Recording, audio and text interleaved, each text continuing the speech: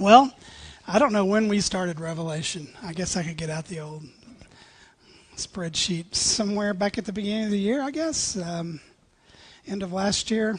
I don't remember. We started John 2018. The Gospel of John. I don't even know that. I should know these things, but I don't. So John's Gospel, John's letters. Put some quarantine and pandemic in there, back to John's letters, and then Revelation. And here we are, chapter 22, the last batch of verses, and not just a fitting end to Revelation, a fitting end to the Bible, really, as a whole, which I guess is kind of a silly thing to say, you know. Good job ending your book, God. I mean, but it is. It's really, it's a fitting end. If you go back in time, and if any of you have been part of denominations in your life, or even if you go back in history to the Puritans, the Methodists, the Baptists, have typically these denominations or these movements have called themselves by this phrase, people of the book. We are people of the book. When missionaries first started coming into Africa and spreading across Africa and started translating the Bible into all the various languages, they were called people of the book. They were people who took a book with them everywhere and who put that book in different languages. And it's very fitting that we be called that. But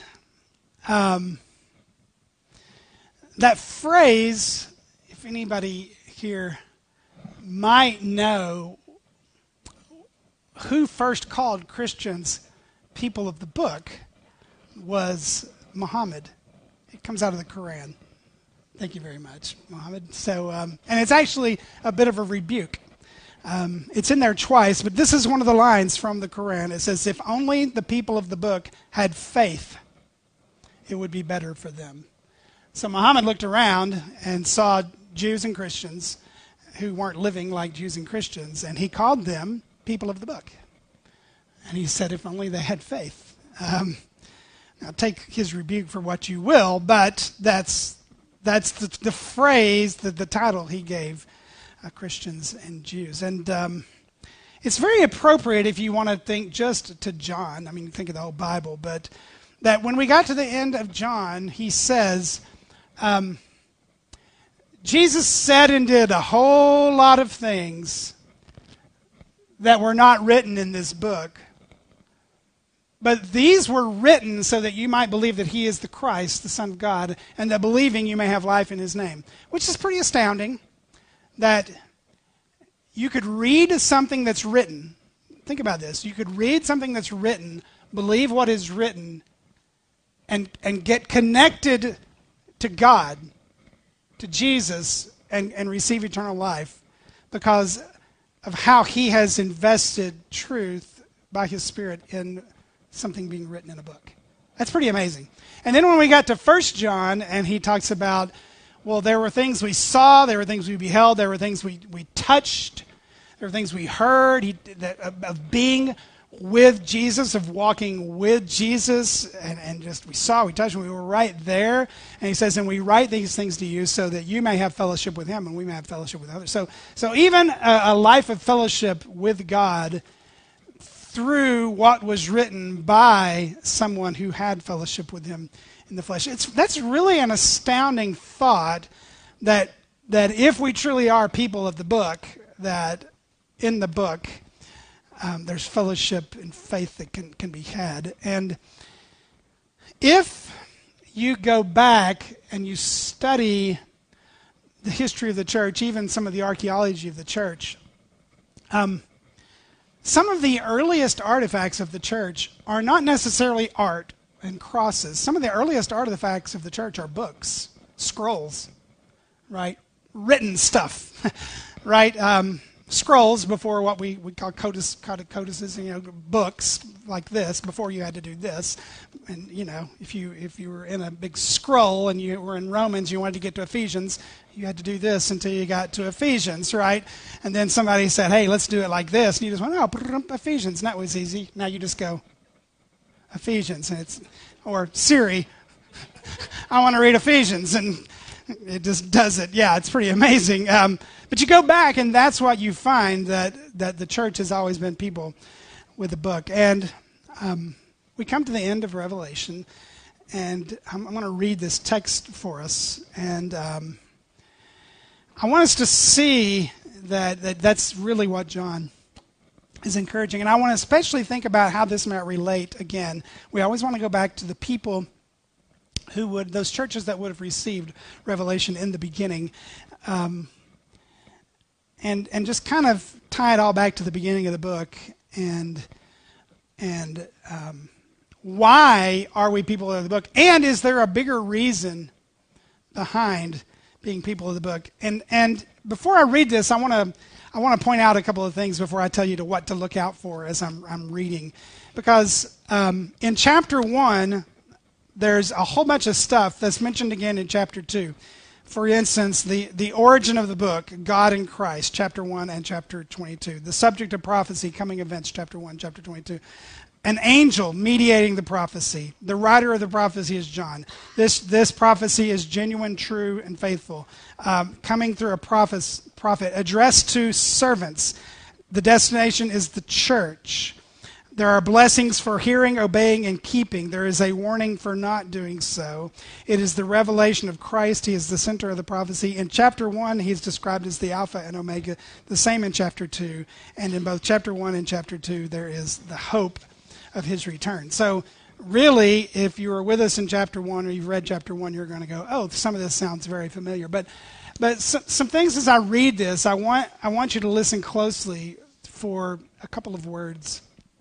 I want you to listen for the word book, and I want you to listen for the word words.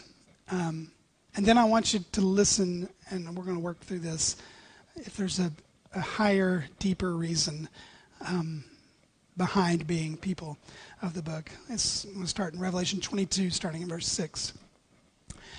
And he said, now, let me set this up. We missed a week, but we had the New Jerusalem coming down out of heaven, new earth. And we had this description of this incredible city built on the foundation you had the 12 tribes listed there, and this wall with its gates and the names of the apostles and all that. And then you had this river of life coming out of the throne and through the middle of town, and then this river comes down, and wherever the river goes, there is life abundant and growing, and the nations they're finding healing, and there's this fruit, and it's really amazing. And then it says, then we get to see his face, and there's no more night. There's no need for lamp or light of sun, and for the Lord God will be their light, and they will reign forever and ever. And that's kind of like the end of that that part of Revelation. And then we get this part of Revelation where it's as if that kind of vision has ended, and it's just kind of the angel and John, and we're back to kind of how chapter 1 was. And so listen to what it says here. And he said to me, these words are trustworthy and true. And the Lord, the God of the spirits of the prophets, has sent his angel to show his servants what must soon take place. And behold, I am coming soon. Blessed is the one who keeps the words of this prophecy, the prophecy of this book. I, John, am the one who heard and saw these things. And when I heard and saw them, I fell down to worship at the feet of the angel who showed them to me. But he said to me, you must not do that. I'm a fellow servant with you and your brothers and the prophets, and with those who keep the words of this book. Worship God. I think that's the second or third time John has been rebuked for bowing to the angel. And the angel says the same thing every time. Stop it. Worship God. Verse 10, and he said to me, do not seal up the words of the prophecy of this book, for the time is near. Let the evildoer still do evil, the filthy still be filthy, the righteous to do right, and the holy still be holy. Behold, I am coming soon, bringing my recompense with me to repay each one for what he has done. I am the Alpha and the Omega, the first and the last, the beginning and the end. Blessed are those who wash their robes so that they may have the right to the tree of life and that they may enter the city by the gates. Outside are the dogs and the sorcerers and the sexually immoral and the idolaters and everyone who loves and practices falsehood. I, Jesus, have sent my angel to testify to you about these things for the churches. I am the root and the descendant of David, the bright morning star. The Spirit and the bride say, come, and let the one who hears say, come, and let the one who is thirsty come, let the one who desires to take the water of life without price. I want everyone who hears the prophecy of this book, the words of the prophecy of this book, if anyone adds to them, God will add to him the plagues described in this book.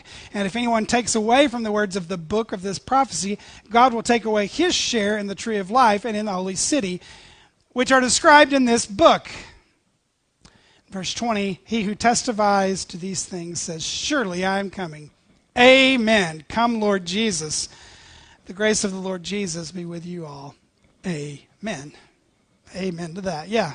Well, there you go. We've read Revelation. So it's almost as if the angel and John, Jesus kind of walk outside the city and say, well, let's wrap this up. Let's go back to the beginning, start this over. And did you catch that as you were reading along? How many times he says book and words over and over and over again? This book, this book, this book. These words, these words, these words. And you can imagine if you had been in one of those churches that we talked about in the beginning, right? And the messenger or whoever it was standing in front of you with that, and you're hearing this fresh from John. Imagine the impact that would have made on you if you're this church that is facing intense persecution. And every day is the temptation to just bow to Caesar, so to speak, and make life easier for yourself. To hear that you're hearing straight from the words of the prophet in a book, in a letter from God. Let me just point out some truths about why we're people of the book, and then our response to the book, and then go back behind that to see, are we really people of the book? Are we something more than that? Look in verse 6. He said to me, these words are trustworthy and true. And we've seen this over and over again. He said this at the beginning. He said this all. Sometimes he says these are faithful and true. And he always says these words are trustworthy and true. These words are faithful and true. And he's often followed it up with, because Jesus is faithful and true. And we're getting this from Jesus. So John is just saying this one more time. You can trust what I'm saying here. And he follows that up. And the Lord, the God of the Spirit of the prophets, has sent his angels to show what must soon take place. And then he says, I, John, am the one who heard and saw these things. So once again, John is emphasizing that he didn't get this from someone else, that this happened to him, right? So he's like, take this up with me, but this is first-hand witness. But right tucked in there is a truth that you find over in 2 Peter 1:21. Do you remember the verse from 2 Peter 1:21 where God describes for us how prophecy works? Maybe this verse is familiar to you. It says, knowing this first of all, that no prophecy of Scripture comes from someone's own interpretation. For no prophecy was ever produced by the will of man, but men spoke from God as they were carried along by the Holy Spirit. So he describes prophets not as men who made up stuff, or not as men who came up with stuff, or not as men who interpreted something that they received before. He described them as men who were carried along by the Spirit. And the picture there is literally of men who put up a sail and the Spirit wind blew their boat, so to speak, so that the words they gave were God's words, inspired, breathed, blown out by the Spirit. And it's put here in different words. Did you see the words? The Lord, the God of the spirits of the prophets. So John is saying, These words are trustworthy and true. This is first-hand account, eyewitness, seen stuff. And I was blown along by the God who is the spirit of the prophets. And so this, if there's ever been a time in church history where people read Revelation and said, well, that's kind of weird. Should we really be including this with the rest of this stuff that's not quite so weird? And John is saying, yeah, you really should, because I'm being carried along just like the rest of the prophets in Scripture by the God who is the spirit of the prophets. So if you're looking for just 2 verses here in Revelation, among many, many, many, but just to close out the book, for John encouraging the people he gave the letter to be people of the book, there's some really, really good ones there. And then he says there's a very proper response. Look, if you look through this text, you find this word twice, once from the mouth of the angel, once from the mouth of Jesus. Blessed is the one who keeps the words. And then the angel says, look, I'm just right there beside the brothers and the prophets, those who keep the words of this book. So it's not just hear or read or study. It's hold on to. It's obey. It's follow. It's not just listen, but it's put into practice. So there must be something applicable here. There must be something we're to do here. And even the angel says, hey, don't look at me. Turn around and look. I'm right here with the servants looking at God. And the angel knows that we're all going to be faced with the temptation to worship the messenger, to find our favorite messenger and worship the messenger. And the messenger here is a messenger like we've never seen. And he's like, hey, well, don't look at me. Let's just both look at God together. And then he even says, don't add to it and don't take away from it. And you go, well, yeah, why would you do that? Revelation is the perfect place to do that. Right? Because, you come to Revelation, you already have a preconceived idea of how you want this to go, and then you find a verse that doesn't fit how you wanted it to go, and you go, well, okay, we'll just skip that verse and we'll go to the next one. Or, yeah, but maybe it says this, and we'll just kind of add a little bit to this. Well, yeah, this is probably, right. And you just add, you're sticking stuff to it. Maybe that wasn't really there, but maybe it sounds like a good idea, right? And taking this away, and, right? You've never met anybody who would say they're guilty of this, right? Nobody's guilty of this. Just like you've never met anybody that was greedy, right? You've never met anybody who's guilty of adding to or taking away. The Mormon knocks on your door. That's an obvious one. They've got 3 extra books, for crying out loud. But we've got 1 book. But he knows the temptation we're going to face. Let me get real with you here for a minute. I'm thinking, okay, this is a great opportunity, studying, preaching the book of Revelation. There's a lot of stuff I'm not sure of. I'm sure when I get to the end of Revelation, I'll be a whole lot more sure about some things.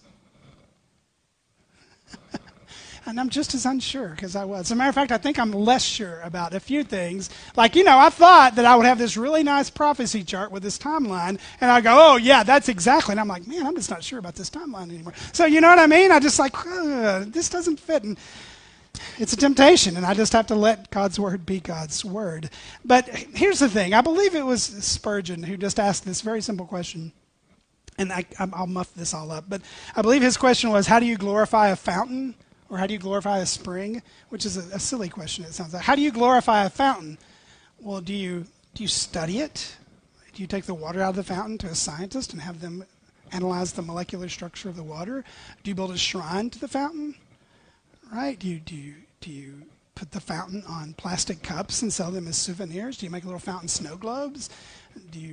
How do you glorify the fountain? Well, you drink from it. You take a big old drink and you say, that is the best water I've ever had, right? And so he says, you keep the words of the prophecy. You don't just kind of listen to them and study them. You don't just, put them on a shirt or on a coffee mug. And so there's that line right there in the middle. The Spirit and the bride are saying, come. The one here says, come, but then he says, but let the thirsty come. And we saw this last time about the river of life. If you're thirsty, come. And if you want to take the water of life without price, then come. Take a drink from the fountain. Don't just listen to somebody talk about the fountain. Don't just study the fountain. Don't just hear about the fountain. Drink from the water. Drink from it and say, that is good. You've got to try this water. It is life-giving water. It's the most refreshing water you ever had. And there's even a warning here, right? In verse 14, this whole thing about dogs and sorcerers. And like dogs is the category. Isn't that interesting that dogs would be like a catch-all category? Like, all dogs go to heaven? Apparently some of them don't. Not the ones that are sorcerers and murderers and idolaters and all that. Yeah, that's just kind of this phrase, this terminology they use for a certain type of person. But then even after that, it's like, if you take away or add to, right? But right in the middle, there's a free drink. And I don't think we should be scared of that. I don't think we should be afraid of a free offer that comes with warnings, right? And I was showing my daughter this earlier. Back at our last potluck, I took this off a box of Dr. Pepper. You can't see it from where you are. But I just have had this on my desk as a reminder. Do not preach the gospel like Dr. Pepper preaches the gospel. Because Dr. Pepper does not preaches a false gospel. And I've just had this on my desk to remind me. Because it says on the Dr. Pepper box, earn a free movie ticket. I'll let that sink in for just a moment. Earn a free movie ticket. You work hard, we'll give it to you for free. Do you feel like you had to work like that as a kid for your parents? Yeah, right. No, you don't earn anything that's free. You just get it, right? So you don't earn the river of the water of life. You don't earn a drink when you're thirsty. You just come, and Jesus gives that. So no, it's not a earned free movie ticket. But let's. Why is all this? Why is all this? All this is true because Jesus is true, right? Over and over again. I'm coming soon. But look again. We've said this many times, but we have to repeat it as we wrap this up. Verse 12. I'm coming soon. I'm bringing my recompense with me to repay each one for what he's done. So I'm coming and I'm the judge. Now, if you're a first century Christian hearing that, there's great relief, right? Because you're suffering for what you believe. You're suffering badly for what you believe. You're living this with great cost. And there's temptation at every hand to not believe it. And Jesus says, I'm going to take care of this.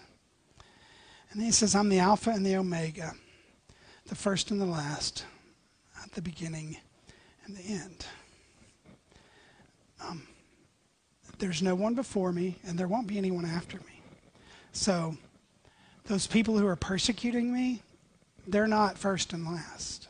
They have a beginning and an end. I don't, Jesus says. You go back to Genesis 1, I'm before that. From everlasting to everlasting, I am God. I'm the beginning and the end. Your suffering is light and momentary, according to Paul. Your suffering has a beginning and an end. Jesus does not have a beginning and an end. And then you go down to verse 17. No, not 17. Verse 16. I, Jesus, have sent my angel to testify to you about these things for the churches. I am the root and the descendant of David, the bright morning star. Now, that may not mean as much to you, but let me tell you, if you were a Jewish person sitting in a church that received this letter in the first century, and you hear that this Jesus is the root and descendant of David, you're going, that's a big deal. That's a very big deal. Because you realize the promises that God made to David, that there will always be a king on his throne and that his kingdom will have no end. I can't help. I have to read from Isaiah 11 because it's just so beautiful, a picture of the king and his kingdom. There shall come forth a shoot from the stump of Jesse, And a branch from his roots shall bear fruit. And the Spirit of the Lord shall rest upon him, the Spirit of wisdom and understanding, the Spirit of counsel and might, the Spirit of knowledge and the fear of the Lord. And his delight shall be in the fear of the Lord. And he shall not judge by what his eyes see, or decide dispute by what his ears hear and listen. But with righteousness he shall judge the poor, and decide with equity for the meek of the earth. And he shall strike the earth with the rod of his mouth, and with the breath of his lips he shall kill the wicked. Righteousness shall be the belt of his waist, faithfulness the belt of his loins. The wolf shall dwell with the lamb, the leopard shall lie down with the young goat, the calf and the lion, the fattened calf together, and a little child shall lead them. The cow and the bear shall graze, their young shall lie down together. The lion shall eat straw like the ox.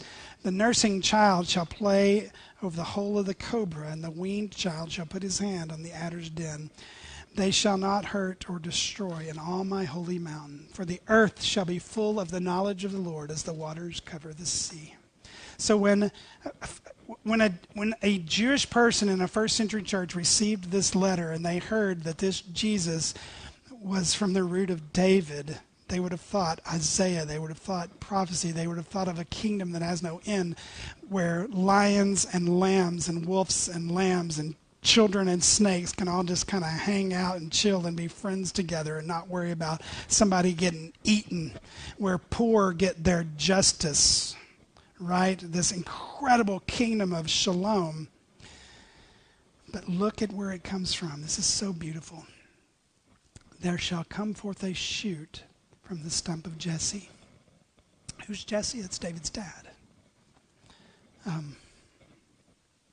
What's a stump? A stump is where a tree used to be. Or to put it differently, a stump is where a tree ain't no more. Right?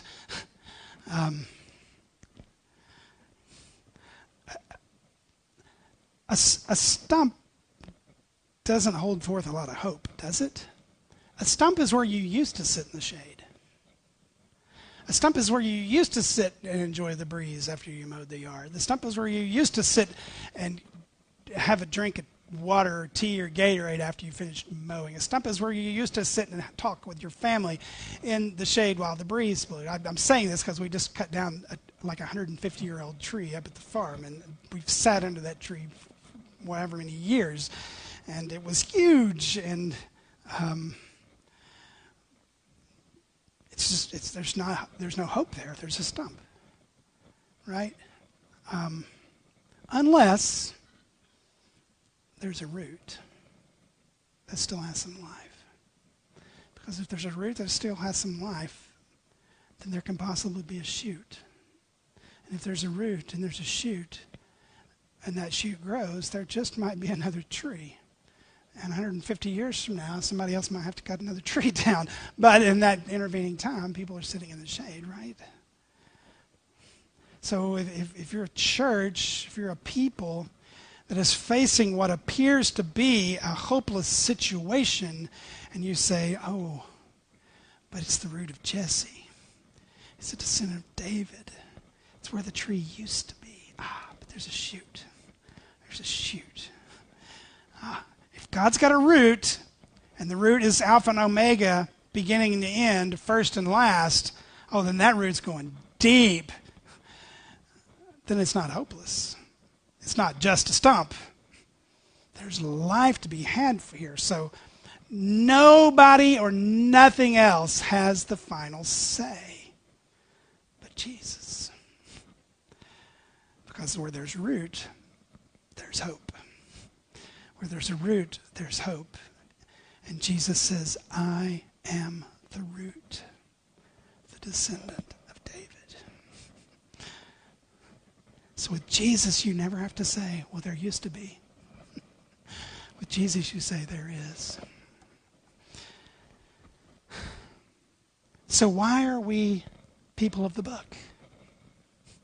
Because we're people of the Savior. I remember when John Miller was here, and many of you have met John. He was a missionary in Egypt, he and his wife, and they've been in missions forever. And they've been in every kind of church talking about missions. And he was talking with our elders, and he said, listen, I've been in churches that were missions churches, right? They loved being missions churches. They loved all the missions they supported and all the places they went. And he says, but can I encourage you not to be a missions church? He said, can I encourage you to be a Jesus church? And then because Jesus did missions, just do missions and do it with joy. But don't do it because you're a missions church. Do it because you're a Jesus church. And then just follow him into missions. And so I want to encourage us to be a people of the book, but to be, Bible is our middle name. We are Creekside Bible Church. It's our middle name. And I don't think we're going to change our name. The elders have not discussed changing it to Creekside Jesus Church.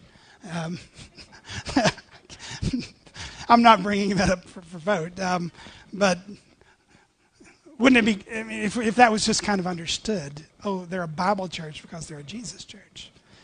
And Jesus is the root, and he's still speaking. And he just keeps talking about a book and a book and a book and words and something written that will change your life.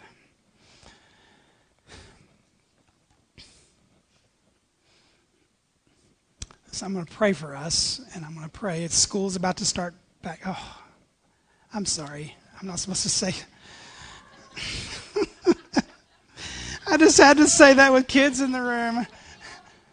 I'm the only kid. No, there's plenty of kids in here. I'm so sorry I said that. It's almost August, and we know what happens in August. Just put your imaginations to work. But then life gets busy and life gets hectic, and it's easy to forget that we're people of the book, right? And it's easy to get different habits. I just want us to encourage us, okay, we're going to keep book habits because we want relationship with Jesus habits. And we want to be encouraged the way the first century church was encouraged by this book. So there will probably be a few follow-up messages to Revelation. I have a couple in mind, and then maybe a follow-up message to John, and then we'll see what happens next. Probably, seeing as how we did minor prophets during an entire quarantine, and then we did Revelation, I'm going to guess it's going to be a long time before I preach from any prophecy.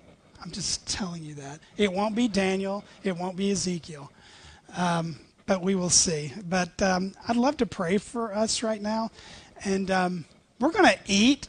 And so I'm just going to go ahead and ask God to bless the food. I'd kill two birds with one stone. And but let's do that. Will you join me? God, what an amazing book. How cool to get to the end of it and see that you're still talking about your book and you're still talking about Jesus and you're still offering a drink of living water freely to thirsty people. We come to you and we drink, Lord Jesus. And we thank you that you satisfy. As we sang earlier, we've never heard a sweeter voice. It makes our aching hearts rejoice. Our thirsty hearts rejoice at the voice we hear in this book, because it's the voice of Jesus. We are Jesus people, Lord. And as life starts kind of ramping up and being different in the next month, a few weeks, Lord, I pray, God, that we would be that people who are drinking deeply, who are still coming to you thirsty. If anyone's thirsty, let him come to me and drink. May that be us daily coming to you and drink, because you've given us words. You've given us words. You've given us yourself. Lord, I pray that in times of trial, in times of temptation, in times of we're just tired from having a lot to do, in times when it seems as if every other priority is crashing in on us, that we would not forget who quenches our thirst. It's you, Jesus. And we're Jesus people. Thank you for revelation. I pray that you would... your promise was that we'd be blessed. And I thank you, God, for time with my friends in Revelation, and I pray that we be keepers of it.